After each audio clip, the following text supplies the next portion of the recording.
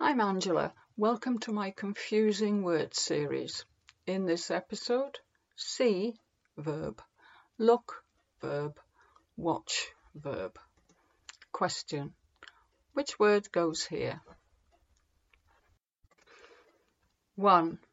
I can the mountains from my house. 2.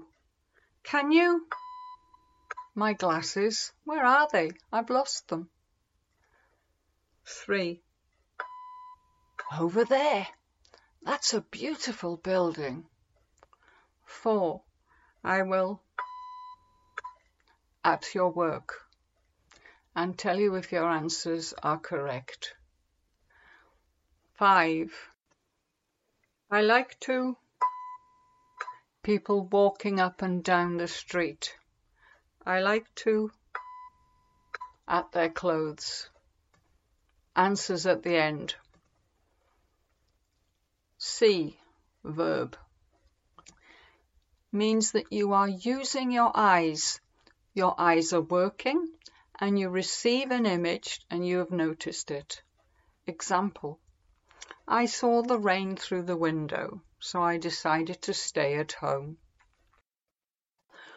Look verb means you decide to notice the thing that you see.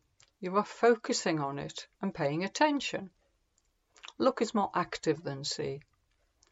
Example: I looked at my watch. I was focusing on it to find out the time. Watch verb means you are looking at something for a longer time and it is moving. Example: I watched the children running around the playground. Look at something, phrasal verb, also means to examine something closely. Example: I look at your report later. So see is passive. You don't have to do anything to see. Look and watch are active. You decide to do it. Grammar: subject plus see plus object. Example: I can see you. Subject plus look at plus object. Example: I can look at you. Look is also an exclamation or command to get someone to listen to what you say. Example: look, there is a beautiful bird over there. Subject plus watch plus object. Example: I can watch you. Answers: which word goes here? Here are the answers. 1. I can see the mountains from my house. 2.